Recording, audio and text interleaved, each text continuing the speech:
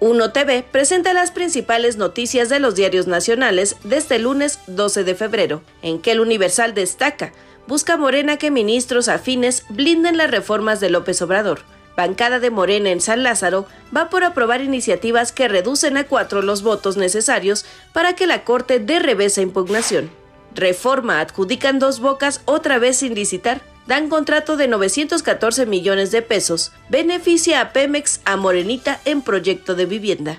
Milenio Diario: desactivan la armería más grande del narco en territorio del cártel Jalisco Nueva Generación. Producían granadas, lanzagranadas, explosivos para drones y morteros, revela Milenio el director del equipo antibombas estatal, Carlos Roberto Gómez. La jornada a oídos sordos de Israel: mueren 100 en ataque a Rafah. En la ciudad fronteriza, más de 1 millón de desplazados. Los bombardeos destruyeron hoy 3 mezquitas y 14 viviendas. Excelsior: el INE entrega datos falsos vía transparencia. Falla rendición de cuentas. En respuesta a una solicitud de información, el instituto proporcionó una lista sobre contratación de personal entre abril y agosto de 2023, con imprecisiones en un 85%. El Financiero: mayor inflación es estacional. Retomará su baja Banjico.